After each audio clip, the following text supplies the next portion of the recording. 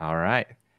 We are live. Hey, everyone. Welcome to another episode of Divi Chat. We are super excited. We have a special guest, Randy Brown, and we are talking all about content. Content marketing to be specific. And so we're going to go ahead and dive into this. If you're not familiar with Randy, they say content is king, and then Randy is king of Divi content. I just made that up in my head. And yeah, Randy is a blogger who works for Elegant Themes as well as several other Divi companies out there. So you have probably read some of Randy's articles, whether you realize it or not. So Randy is a awesome blogger, and so we're excited to have him on the show today to share his thoughts on content marketing. But before we dive in, let's go ahead and meet our panel. So in typical Mike Devitt fashion, we are going to go all the way down under to see our pal Sarah. Hey guys, Sarah Oates here from Endure Web Studios. I'm coming to you from Canberra in Australia, and it is 7 a.m. I was looking yesterday at just how long it's going to be 7 a.m. for. It's still till October. We've got a long while away. So still another like 12 weeks, I think, until we then get to 8 a.m. So I'm very excited about October, I've got to say. You can catch me at endure.com.au or Endure Web on the socials. Awesome. Glad to have you here, Sarah, even though it is bright and early for you. Next up, we have our pal, Eric. Hey, everybody. My name's Eric, and I am with In Transit Studios, broadcasting from Virginia Beach. And I'm going to be looking this way a lot, not because I'm ignoring you, but I get to watch the chat and everything over here. So I'll be listening in and participating, but not looking at you. Yeah. We're going to be so offended, Eric. I know. I'm pumped. We've had Eric on 2 weeks in a row. This is great. We might just have to make him a regular panelist. I don't know. What does everyone think about that? I don't know. Everyone's opinions. Yeah, Randy, where are you broadcasting from? Hey, I'm Randy Brown, Sweetwater, Tennessee, out in the sticks. So all I have is mobile for my hotspot. So if that doesn't work, then I'll just have to use the chat. But I'm a content provider. I create articles, blog articles. I write how-to articles, and I do plugin reviews, theme reviews, lists, pretty much any type of writing that you need. And I write about WordPress and Divi and e-commerce and social media and a little bit of all that other stuff. Love it. Yeah, we're super excited that you're here, Randy. Thanks for joining us. And yeah, we'll hope the hotspot holds out for us for the duration of Divi Chat. My name is Tim Streifler. I'm broadcasting from San Clemente, California. And you can find me online at divilife.com, where I have all my Divi plugins, child themes, layouts, tutorials, and so forth. And then wpgears.com, where I have the Divi Business Expert course with our pal David Blackman, who was previously a panelist here on Divi Chat. And we also have the WP the Podcast, which is a podcast that's been on break for a year now. So we will be back at some point, hopefully in the near future. But enough about me. Let's dive into content marketing. Content marketing is one of those things that a lot of people kind of hear the buzzword, but maybe don't fully understand. And so I'm typically the definition person here on Divi Chat. So I'm going to give it a quick definition, and then we can kind of just talk about it and go from there. So, and by the way, Stephanie is normally our MC. And so everyone, please bear with me. I'm not as good as MC as Stephanie is. So if it's not as smooth as she makes it, my apologies. You'll do great. Thanks. So yeah, content marketing is kind of what the words are, right? It's marketing with content. And so if you think of kind of traditional marketing and advertising, where it's very much outbound and it's like advertising, you're putting yourself out in front of customers. In content marketing falls under what is considered inbound marketing, which is you let the user come to you, and you do that through creating high quality, valuable content and let it happen naturally, organically, through search traffic and so forth. And so content marketing is essentially creating good quality content that solves your customers' problems to get them to find you naturally online. And then hopefully you can build a relationship, earn their trust, and then eventually they can become a paid customer. So that's kind of content marketing in a nutshell. Do any of you all here on the panel have anything to add to that? If you want to tell me that I did a terrible job defining it, I'm okay. I can take criticism. Well, I didn't want to say, but that's perfect. That's exactly perfect. Awesome. Yeah. So Randy, being a blogger, he's a big part of content marketing. And I want to bring up Elegant Themes again, because obviously this is DiviChat, so we do talk about Elegant Themes a lot. But also Randy is a regular blogger for Elegant Themes, and Elegant Themes has a incredible content marketing strategy. They started heavily into the content marketing, I want to say like, I don't know, 7 or 8 years ago. It wasn't something they did from the beginning, but then they really doubled down on it.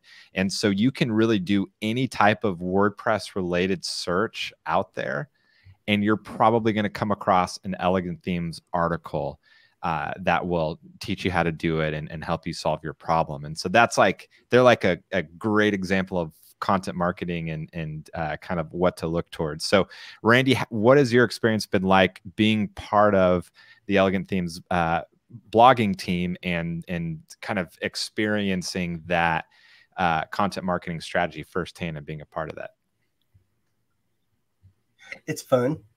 I don't really know what to say about that, but it's interesting seeing the goals and how all the content strategies are put together.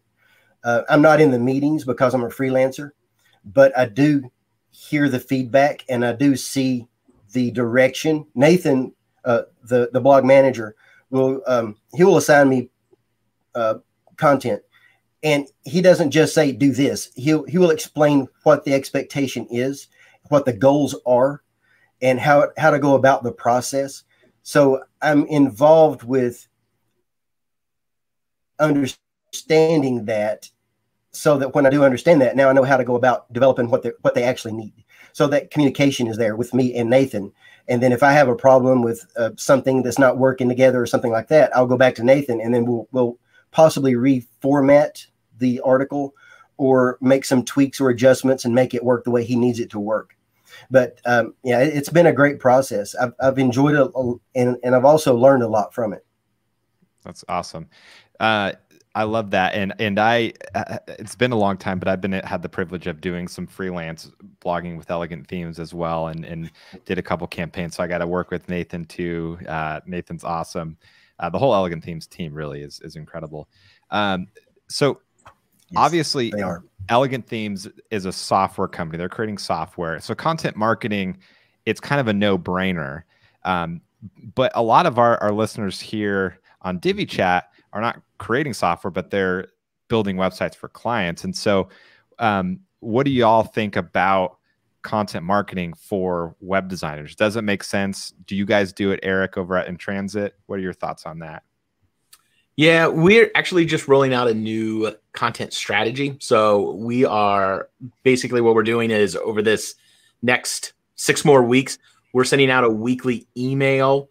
It's an email series. Right now we're emailing all about Google My Business. And we're doing that to our list to add value to our current clients. So it's kind of a retention strategy. And then at the end of that, we're going to take what I've written over 8 weeks and then put it out as a massive blog, as a big kind of pillar piece of content, if you will, instead of trying to blog on a weekly basis. So we're going to see how this goes. So we're going to give to our clients first, and then have something to post out there for SEO and to try to add value to people coming in that way. That's awesome. Love that. Yeah. What about you, Sarah? Do you do any for your business? So when we redesigned the website, we redesigned it to have a blog.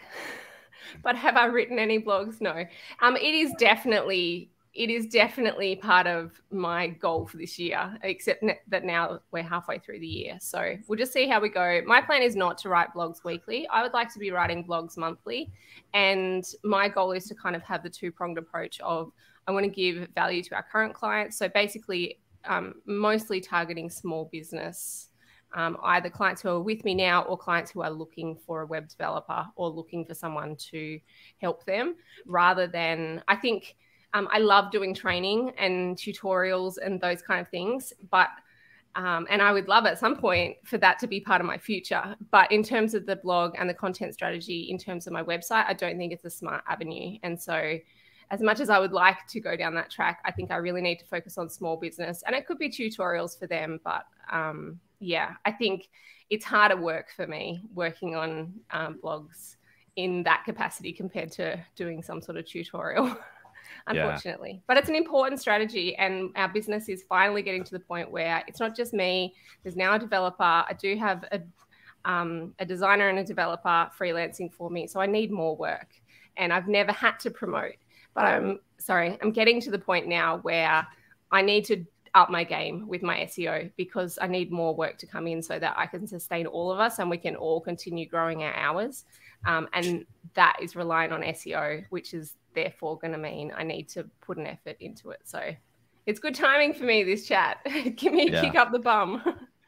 That's awesome. So one thing I feel like can be a bit of a hurdle, especially for web designers or other service providers. So whether you're wanting to start content marketing for your own web design business, or you're trying to encourage your clients, let's say, plumbers, for example, there's that kind of that thought of, well, wait, why would I want to teach someone how to do something that is what normally my clients pay me to do? Like, why do I want to give it away for free?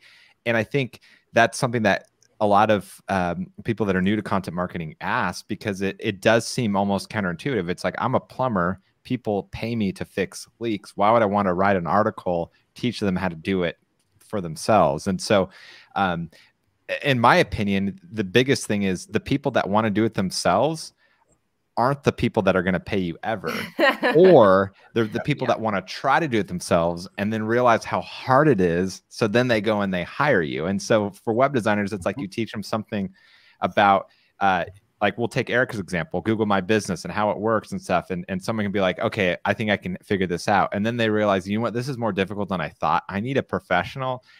This company in Transit Studios, they just prove that they know what they're doing because they wrote all this valuable content. Like, of course I'm going to call them. Who else am I going to call? And so that can kind of be that, like, oh, that's the light bulb moment of how content marketing can be effective. Because for a lot of people, it's like, well, why would I want to give away my best secrets? First of all, they're not secrets. Everyone else has articles already. So if you're not providing it for free, someone else is providing it for free. So you might as well be the one that they find, right? Yeah. It sets you up as an authority. That's kind of part of our strategy, is that right there, to set up as an authority. And we're actually, it just so happens, in about 8 weeks, we're going to be rolling out a brand new service of Google review management. And so I'm leading up to that, so that's why we're doing it. It all works together. Yeah, that's awesome. Yeah. And that's why I feel like content marketing there's so much strategy behind it. I mean, there's strategy in any marketing, but like paid ads, it's like, it's a more straightforward strategy, because it's like, here's my product, and then you want to pay some money to get it in front of people. Where content marketing, you do need to be strategic and have the right type of content for that people are searching for, and then have a way for them to, come on an email list or do whatever, so that they can continue getting value from you, and eventually, hopefully, a percentage will become customers. But yeah, Randy, a little bit more with you. So obviously Elegant Themes, and then I know you've blogged for other Divi brands like Divi Space and Divi Cake and so forth. I guess what has been your experience with blogging for other Divi related companies that are kind of competing against each other, if you know what I mean? So like, because like it's marketing at the end of the day. So how has that been with working for this company and then also working for this company over here? I don't know how this relates to content marketing exactly, but I'm just kind of curious what your thoughts are. Just interested. Yeah. It becomes interesting when you have to write the same article 5 different times. Yeah. And you want to write it differently every time. Fortunately, in that case, I don't have that good of a memory, so I don't remember what I've already written, and I don't look at my other content. I never go back and look at another article. I start from scratch every single time. Plus, things change over time. If you write about Divi last year, it's different than if you write about Divi this year. So you can write the same content, the same topic over and over, and it's different every time. So also, a lot of them have different call to action. Some of them want you to join their membership program. Others want you to buy their plugin. So even though the topics are related and sometimes exactly the same, the focus is different because the call to action is different. That's awesome. I'd be really interested to hear more about that. So when you say you're writing a topic based on like what you're trying to achieve, how does that come into the process of actually writing the article? Like, are you kind of writing in a different way depending on what they're trying to achieve at the end? It can be different, but a lot of times they will want something within the article itself. For example, if I'm writing about a Divi child theme, then of course I'm using the Divi child theme, and then that's the purpose of the article. But if I'm writing about a form plugin, then the focus is on the form plugin, and then so I'm using the product throughout the article. Now, if they want me to write about Divi, and at the very end of it, also push our course, then I'm probably going to seed little things throughout the article that mention that about how important it is to learn. So I'm kind of pushing that direction. So when I do get to the end, it works and goes together. I don't want to just tack on something at the end that doesn't fit. I don't want it to feel like it came from left field. So it's like watching a series and all of a sudden the last episode doesn't go with the rest of it. You want it to go together. And so that's where I will seed in keywords naturally. I don't like to use keyword stuffing. I will use keywords in a natural process to make it work. Sometimes that's hard to do, but that's my train of thought as I'm developing the article. That's awesome. Yeah, nice. So what I'm hearing is when you're writing like for marketing purposes, it's different than if you're writing for, other, a personal blog or something like that, because where you're intentionally throughout the article kind of going the direction that you're trying to go towards. That's interesting. Yeah, I hadn't really thought about that. What is your process in terms of like the research side of it? Because I blog for my own company, but it's typically the things I already know a lot about. But when you're working with other companies and they say, hey, Randy, go and write about this, it might be something that you haven't done before or a product you haven't used before. So what is your process of researching? I know you said you don't go back and read your own articles, but do you go and read other articles, stuff like that? I do. A lot of times a client will give me like 3 or 4 examples. We want it to be something similar to this. And then, that takes a little bit of the research out for me, so I don't have to go find those articles and ask them, is this one something that you would like? Sometimes I have to do that. But if they provide some samples, then I will read through those examples, and I never copy their work, or I never even take their word for it. So if they say this plugin does this thing, I'll load the plugin myself and see if it still does the thing. And also make sure they're understanding it correctly, but sometimes they don't. Sometimes it's just a writer who's written an article and their goal was to promote, a plugin by that website at the end of it. So, and it could even be a related plugin from another company that if you look at it close enough, you find out that they're all owned by the same company anyway.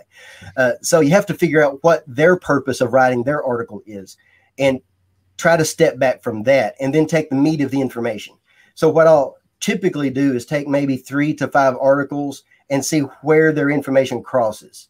Take out the outliers. So if this one's talking about 5 plugins and that one's talking about 10 plugins and this one's talking about 7 plugins, I look and see which of the plugins are common among them.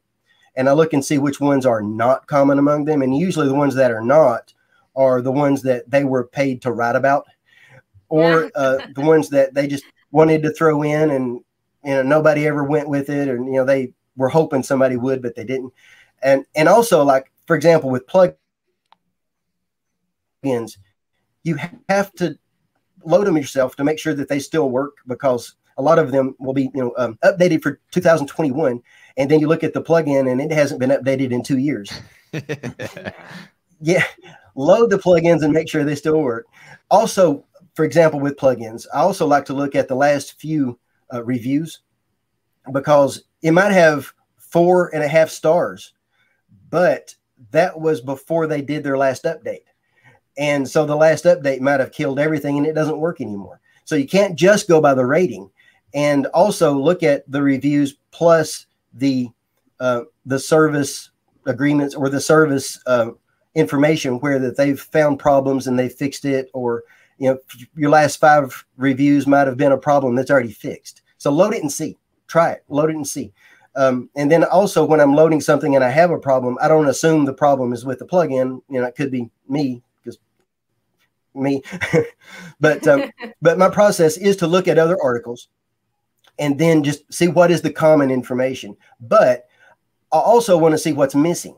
So if this one article has 5 points and this one article has 3 points and that one article has 10 points, what are the good points from all of them, and put them together? And I might end up with 15 good points that none of them individually have. They have them together, but individually they don't. So now I'm able to create a bigger article than they have. And I'm also able to create a more thorough article than they have. But then I also decide what really is important and take out the things that are not. Because sometimes they talk about things that are not really important, or they try to go too far. I don't really want to teach the common everyday user how to dig into their PHP. That's more of an advanced topic. And I would rather the common reader not try that unless they're familiar with it. Now, if it's just a single thing, like add this piece of code to your WP config file, I'll show them how to access their WP config file, how to copy and paste the code, and how to test it, and leave it at that. I don't want to go any further than that, because if I do, now I'm getting into an area where I can make you have problems with your website. I don't want to cause you to have problems with your website. So I try to decide what to include, and then I also try to decide what's missing. That's a long way of saying all that, but mostly what's the common themes, what's missing, put it together, make it better. Yeah, no, I like that. That's helpful.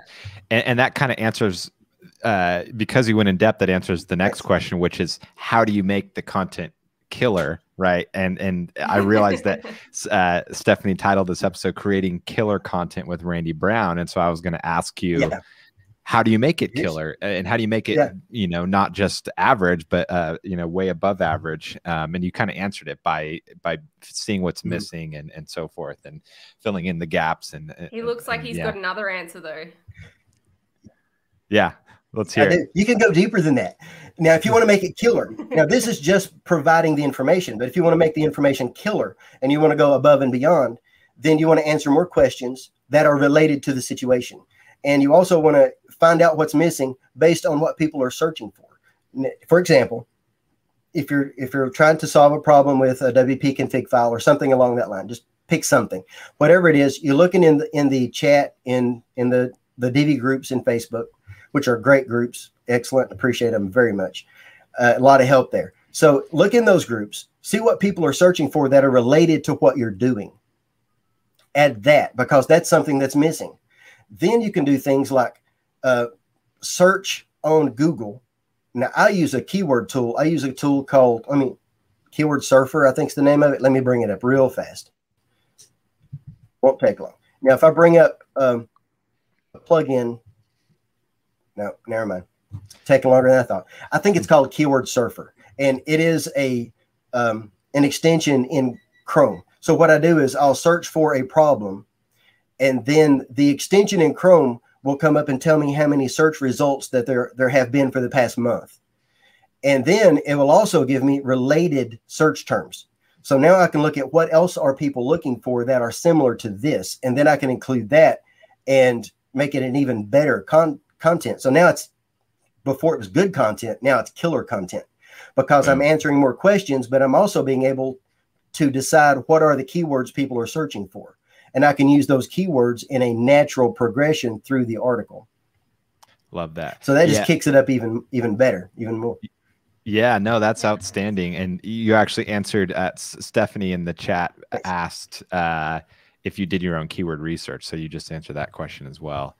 One thing I do want to point out that you mentioned was see what other people are asking. And, you know, and that kind of comes down to like what content marketing is, which is solving problems. If you're not writing content that is solving someone's problem, then it's useless, because like not only do you not want to just put out content for no reason, but you're not going to get any search traffic. So if you're not putting out content that actually answers questions that people have related to the topic, then you're not going to come up in the search engine. And so that's kind of like the basis of content marketing, which is solve problems, answer people's questions. And that's how you get search traffic. Obviously, SEO is more complicated than that.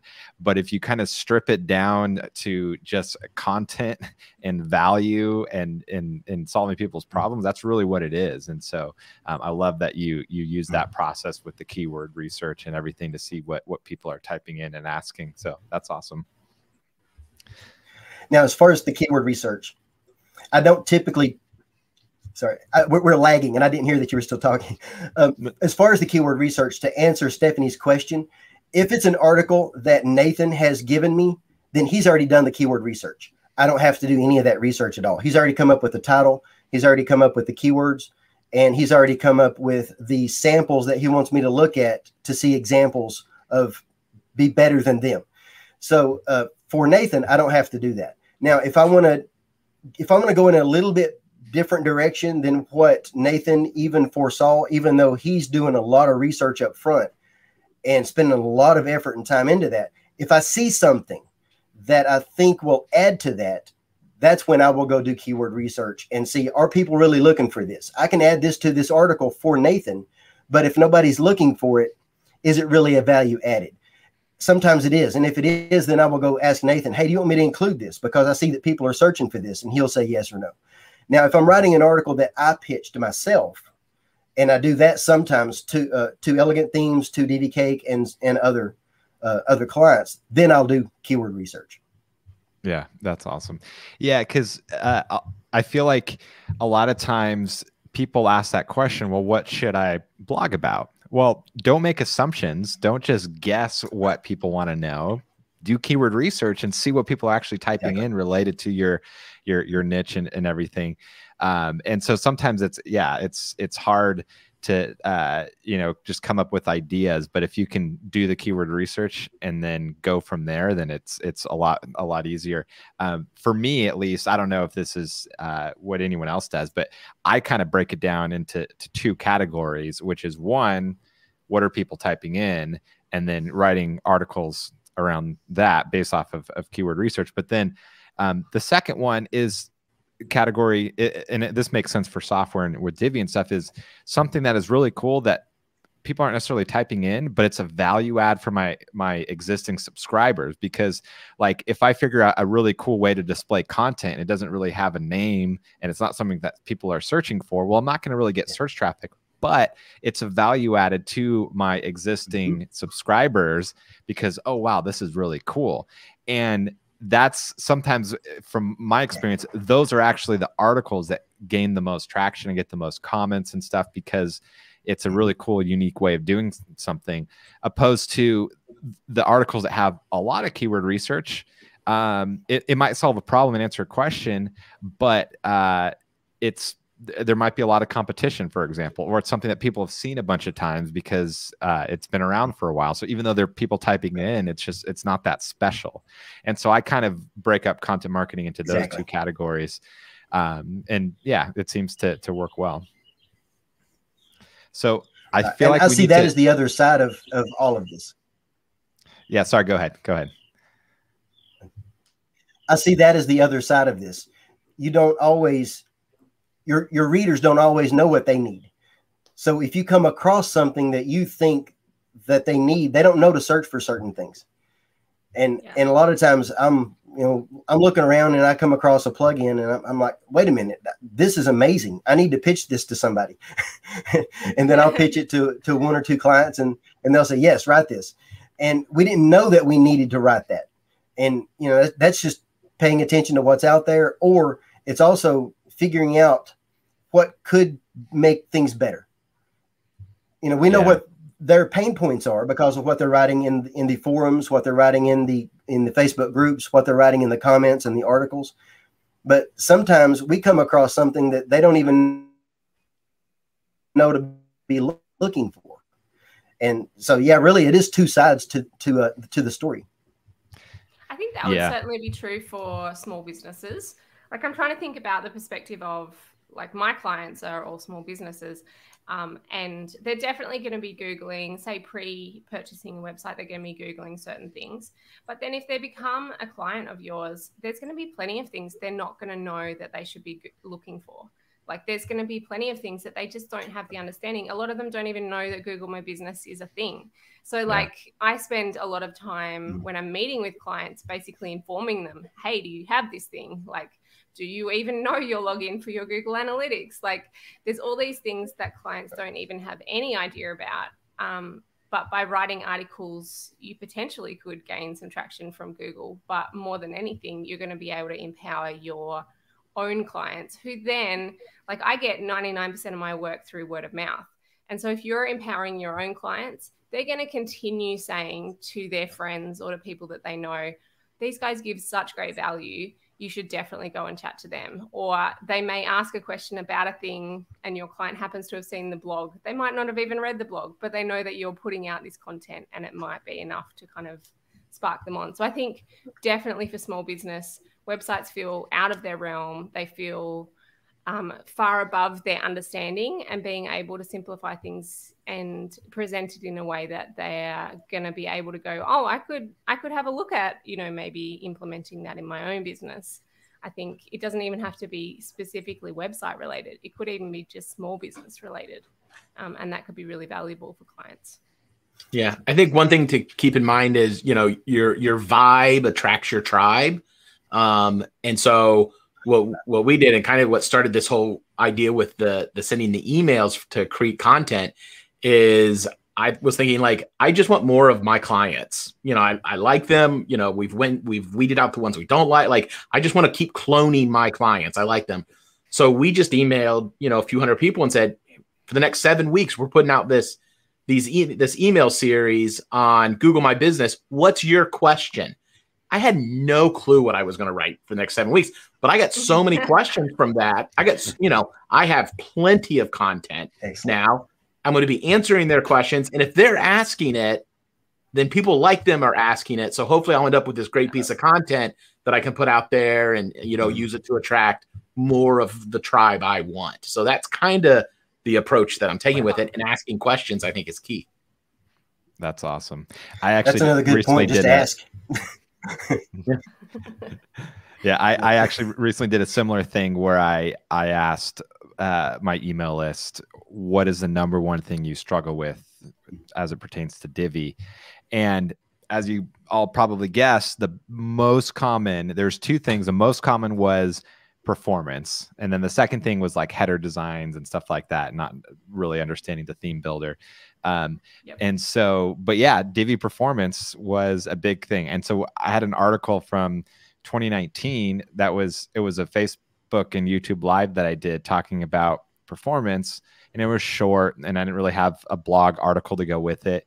And so I basically took that post and then did a really in-depth written version and then re-recorded a video. Nice. And just by listening to the audience, and now I'm going to do some follow-up posts to that on some specific things. But yeah, just like Eric said, let them tell you what content to create, because Perfect. But like I think Sarah alluded to this, a lot of times clients don't know. It's like they don't know what they don't know type of thing. So yeah, there's that combination of keyword research, listening to your audience, and then just when you're an expert and an authority in your field, you can kind of anticipate those things. You have your ear to the ground. You can kind of figure out things to write about that no one's typing in yet.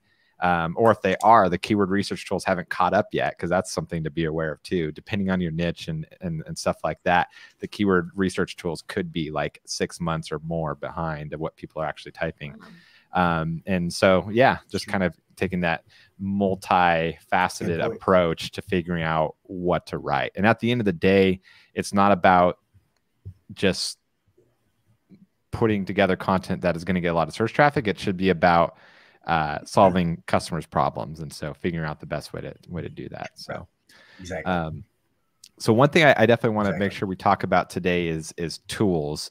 Now, I know, Randy, you mentioned the keyword research tool. Is there any other tools that you use, even if it's something simple like a spreadsheet, that you do during your research process and writing process for content creation? I use Microsoft Word for my writing. And a lot of times I will just open up a ton of tabs in Chrome. And if it's something I think I like or want to reference back to, I'll just copy the URL and put it in my notes as I'm going. And then when I get to that point in my notes, I'm like, oh, I need to go back and look at this article again. And I try not to copy any of the text because I don't want to make a mistake and accidentally use someone else's text. But that's okay if you keep it as a separate font design or something like that, and then just use it as reference. I don't try to rewrite it or anything, but mostly Word. And then just the tabs in Chrome. Sometimes I will use the Google Sheets, the spreadsheet, and I will post things in there, and then I will kind of, like if I'm doing something like a plugin list and I want to see which list I think is better, I will give them a score, and then I'll use the spreadsheet to help me score them and give them different things to score them with. And then that helps me choose which 10 of the 50 that I want to include, because you know, bigger is not always better. Sometimes it's better just to narrow it down just a little bit. So yeah, that's where the spreadsheet does come in handy. I've seen articles where they'll say, you know, the top 20, top 50, whatever this is. That doesn't help me. I want to narrow it down and just give me 5 choices. Just give me a few. Too many choices is not helpful. And so, you know, I'll score things and things along that line. But the keyword searches, there are some really good tools out there. Ahrefs is excellent. It's one of my favorite tools. But I don't have access to that. I try to stick with the free tools, but simply because I don't want to do the research that I have to do to make the decision of which one to buy. So I just choose a free one, and if it works for me, then I use that. Another thing I use is Grammarly. That helps me just, you know, clean up my text. But Grammarly doesn't really understand WordPress that well. So if you're using something in WordPress, it doesn't understand, and it says this word is wrong. No, Grammarly, go home. It's not wrong. So that's probably the next biggest tool that I use. But more tools are geared toward writing than anything else. Yeah, that's awesome. What about you, Eric? I was going to say, I actually have a question. I'm curious, you know, about how much time do you put in an average blog post? One day, usually. I'll get up and start writing about 8 o'clock, and around 5, I'm done. So it's a full day's work for a single post. Now, if it's something that needs more research, then sometimes they're 2 days. But if it's just a list of plugins, I can do those in a day. That's Divi, really Showcase, I don't have to research those. I love those. I don't have to research those. So I'm done with those in a day. And sometimes I'm done a little bit earlier than that. I can be done at 4 o'clock or something like that. And of course, what I'll do instead of getting done early and go start on another article is just relax. Nice. Work-life balance. Yeah. Take it while you can. That's right. So Stephanie wanted to know, how long is your typical blog post then, word count wise? Typically around 1,200 words. I shoot for about 1,000, but about 1,000 to 1,500 is kind of the ballpark for almost every client. So about around 1,200 is average. I've never put an entire day in on writing a blog post. Maybe that's why I don't do that well. Possibly why I've never written a blog post. Now I'm slow. I'm a slow writer. I'm a slow writer. Feel good. I probably spend more time researching than I should. So I can put the words on the page kind of quick, but then Yeah, I think I'd be the opposite. I think because I'd be writing about something that I kind of vaguely know about, it's the writing part that I find a little bit scary. So Steph asked a question, which I really have a question about as well, which is around tone of voice. How do you work out tone of voice in terms of you're writing for lots of different people? So it's not even just you. Do clients always give you the tone of voice? How does that work? If you're writing and you don't have a particular tone of voice, do you like pick a particular strategy? How does that work? That one is really hard for me to put into words because I'm a natural writer. I'm not a natural speaker. You could probably tell. I'm a natural writer. So my thought process in my writing has already happened. My first draft has already taken place in my head before I go to the paper. So it's kind of hard for me to choose how I'm going to have a voice. For me, it's just my natural writing voice. Yeah. But it is something that a lot of people do need to work on. How do you approach it? And here's kind of my train of thought. My process is to write for the average reader, but I don't want to leave out the advanced reader, and I don't want to have the beginner to be lost. So I want to include everyone. So I try to bring complex topics down to a level that makes sense to everybody. And that's not easy to do. So that's kind of one of my strengths. And the way I approach that is just, I don't use jargon. If I do need to use jargon, I try to explain it as I go in the easiest way that I can. I'm not going to explain what a plugin is. If you don't know what a plugin is, then there's articles for that. But if it's something that I can include the word, but then I'll stop for a second, pause, and just give you just a sentence. This is what I mean by this. And so I try to include as much information as I can, but I don't want to drag that down so that the advanced readers have to skip this entire paragraph. Just give them a sentence. Just break it down. Exactly the way Tim does at the beginning of this. He defines what we're talking about, and he uses as few words as possible. Succinct. Make it as succinct as you can. Unlike what I'm doing right now in my talking. But as far as developing your voice, decide how you want to approach the writing itself. Do you want to be a how-to writer? Do you want to teach in your writing? Do you want to just be an information list? What kind of article do you want to write? Do you want to write persuasive? Do you want to write informative? I don't write persuasive. I don't write what you would consider copy, web copy, or like when you're trying to sell a product. I don't really write that way. I write informative essays. So I start with a introduction, then the body, then the closing. And throughout the entire body is just building up to that closing. This is how you step through this process all the way through. And then at the end of it, this is my conclusion. The way I do the conclusions is kind of a summary of the body, so that if you need to skim around a little bit, you're probably going to find the main point in the conclusion if possible. Sometimes I don't have the word count to do that, and I just have to close it out. But for me, it's just choosing what kind of writer you want to be, and I want to be an informative essay writer. So I approach it from the informative viewpoint. I'm also a technical writer, and I don't mean by that, I don't mean writing technical things. I mean using the technical writing approach, where you would break things down into subtopics. You notice I have a lot of headings and subheadings. Each of those subheadings will include one main point. And then I might need to bring in an extra point or something and tell you how to do it. But then if I'm bringing in another point, it goes to another subheading, or maybe another heading, another large heading. So it's the way you break the content down into its main points. If you look at it, every one of those points is the outline. Yeah. So if you write based on an outline, by writing your outline on your Word document, so you've got almost like your headings for the whole article before you start writing the article. I don't, but most writers do. The way I approach that is I'll write down, I want to make this point, I want to make this point, I want to make this point, and those become the outline as I'm writing. And for me, it's a little bit more free and a little bit more free flowing. and it's more natural for me. Now, sometimes they will give me an outline and they'll say, write to this outline. It does feel a little bit stiff to me. Yeah. And it's hard for me to, I almost always add something. I almost always take something away.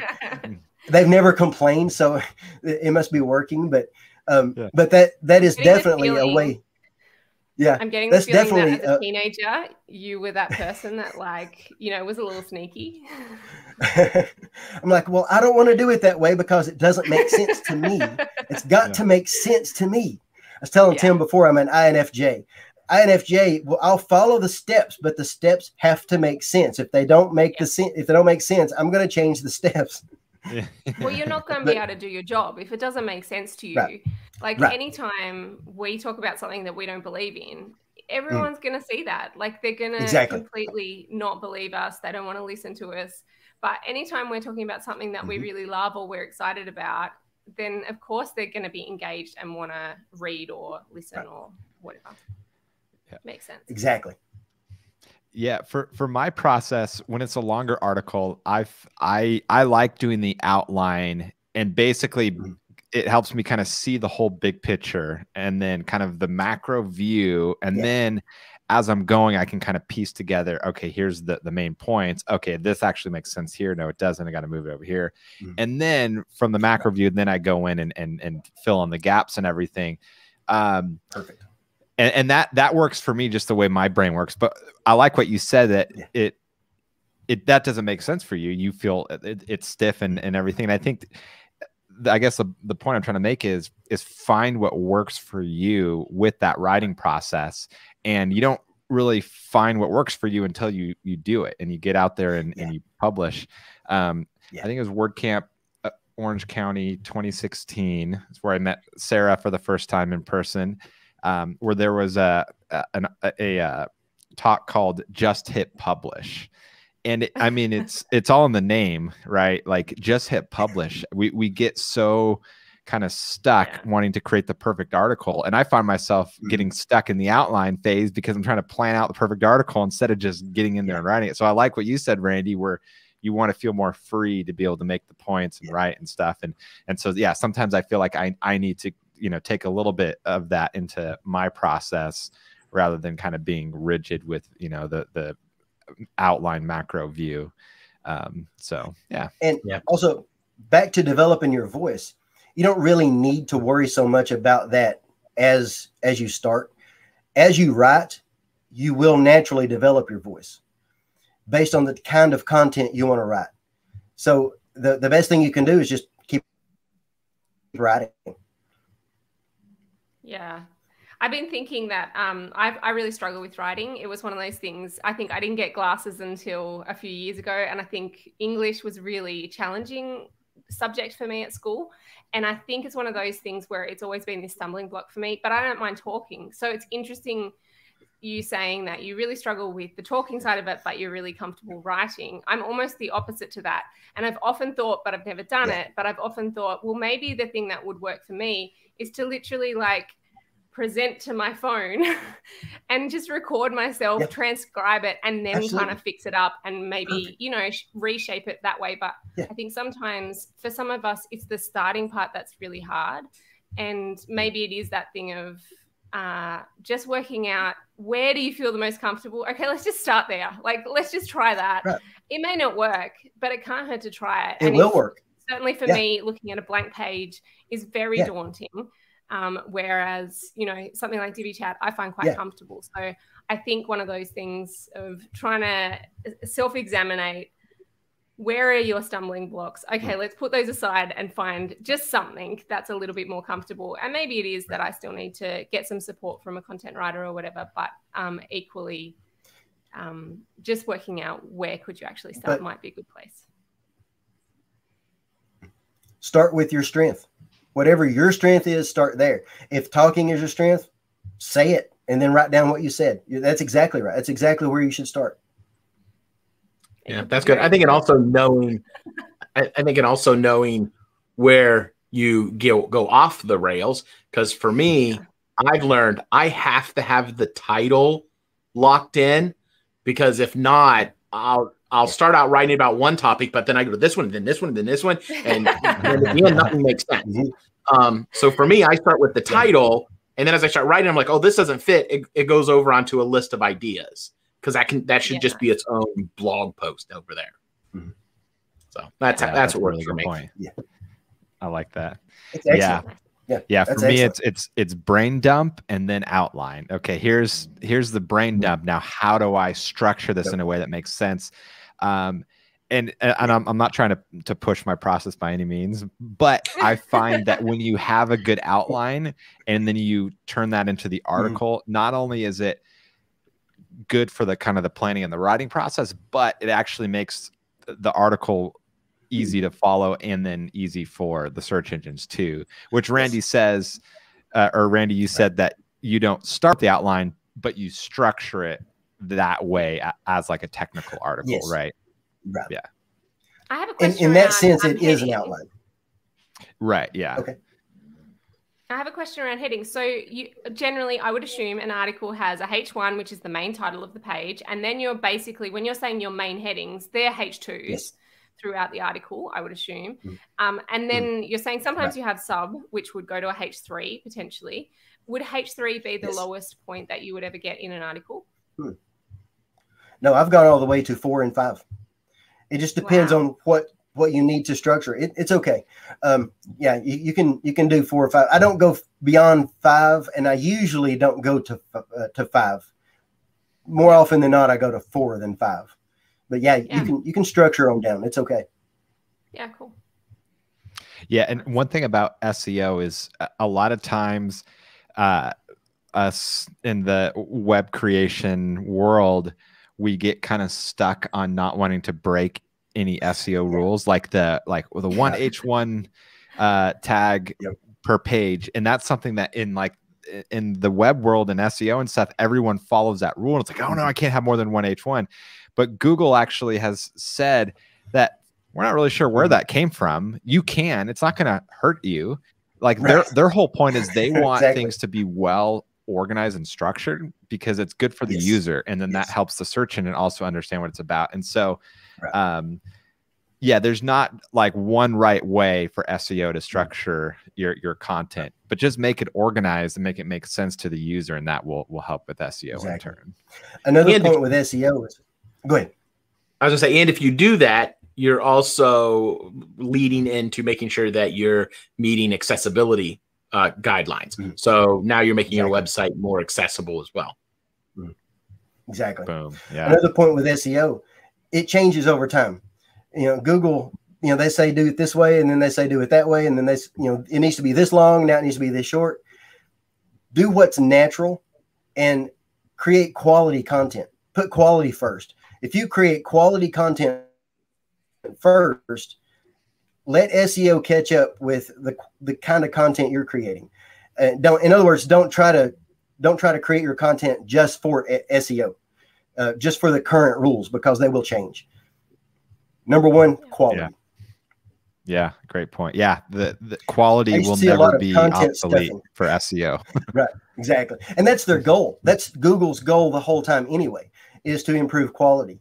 I've seen a lot of people do keyword stuffing. I never do keyword stuffing. I see people, they say, I have to have this many words. I have to do it this way and this way and this way. Do what works for the article you're working on, for the audience you're writing for. Yeah, that's awesome. That's good.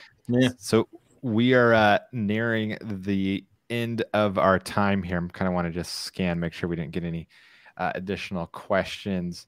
All right, looks good. So Randy, I'm not sure if you're familiar, but we typically do final thoughts here on DiviChat. Okay. So we kind of go around and share our final thought. Can be reiterating something you've already said, or some, that last little thing that you forgot to mention that you want to say. So since you're the guest, we won't make you go first unless you have something in mind you want to say. Nope. Okay. I'll go ahead and go first. So when it comes to content marketing, I want to reiterate what we talked about before and just hit publish, and find what works for you. For Sarah, it might be dictating, and just kind of doing that brain dump from talking form and then organizing. For me, it's brain dump and outline, but just get out there and write, because that's the only way to develop your voice and to actually get search traffic from your content. You can't do content marketing if you don't write the content. So I like it. Good final thought. My final thought is I need to get started, and this is a good kick up the bum. So my final thought is, if there's anyone out there like me, we can all give it a crack together. I have had various goes at writing out a few lists of things that I'm interested in writing in. And so my final thought is that I'm going to try and narrow down a couple of topics and get started. That's my final thought. Anyone could join me if you want to. If you haven't written any blog posts either, we can begin together. Oh, it's like a Divi Chat writing challenge. That's right. I think for my final thought, it would be to remember the principle behind the practice. When you see a blogger that you really like, they're them, so let them be them. Don't just try to copy what they're doing, because that doesn't mean it's going to work for you just because it's working for them. Ask, why is that working? What's the general principle at play? And then figure out how you put that into your practice. So don't try to be Neil Patel. We already have one of him. We don't need another. Just be you. That's awesome. What about you, Randy? Final thought? When you're trying to come up with the type of content to create, look at the pain points in the comments of the articles that you see online, in the chat groups and things along that line, but develop the content around your call to action. Think of Stephen Covey. Think of the 7 Habits of Highly Effective People. Work with the end in view. So when you're creating content, figure out what your call to action is and write toward that. But don't just write about that. Write about things that are related to that. An example of that, if you have a forms plugin, you want to write tutorials about forms, but then you also want to figure out what's related to this and how forms are used. And that might be talking about how to create an events page and how to structure the events page and what events plugins to use. By the way, here's a form that works with that. So it's related. So look at the pain points, look at your call to action, and look at what's related to that. That's good. Love it. That's awesome.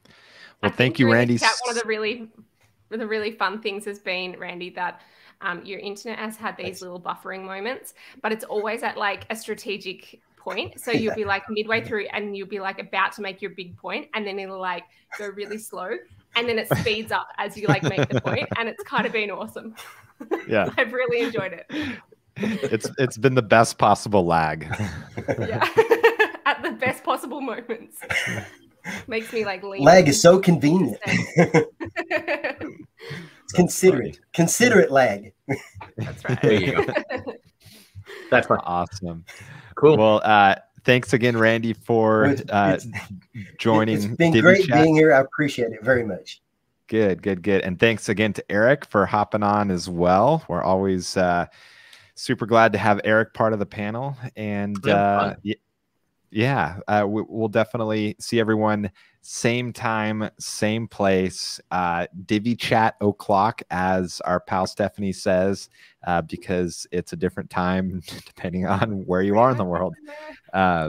If you like this episode, do us a favor, give us a thumbs up if you're watching on YouTube or Facebook.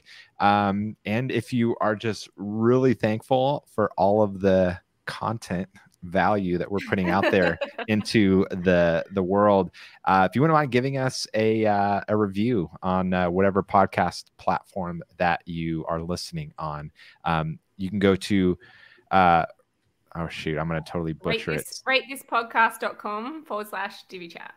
Boom. Nailed it. I was like, is it rate this cast? Rate this podcast. That makes more sense. All right, everyone. Until next time, we'll see you then. Take care. Right. Bye-bye. Bye. Thanks for having me. I appreciate it.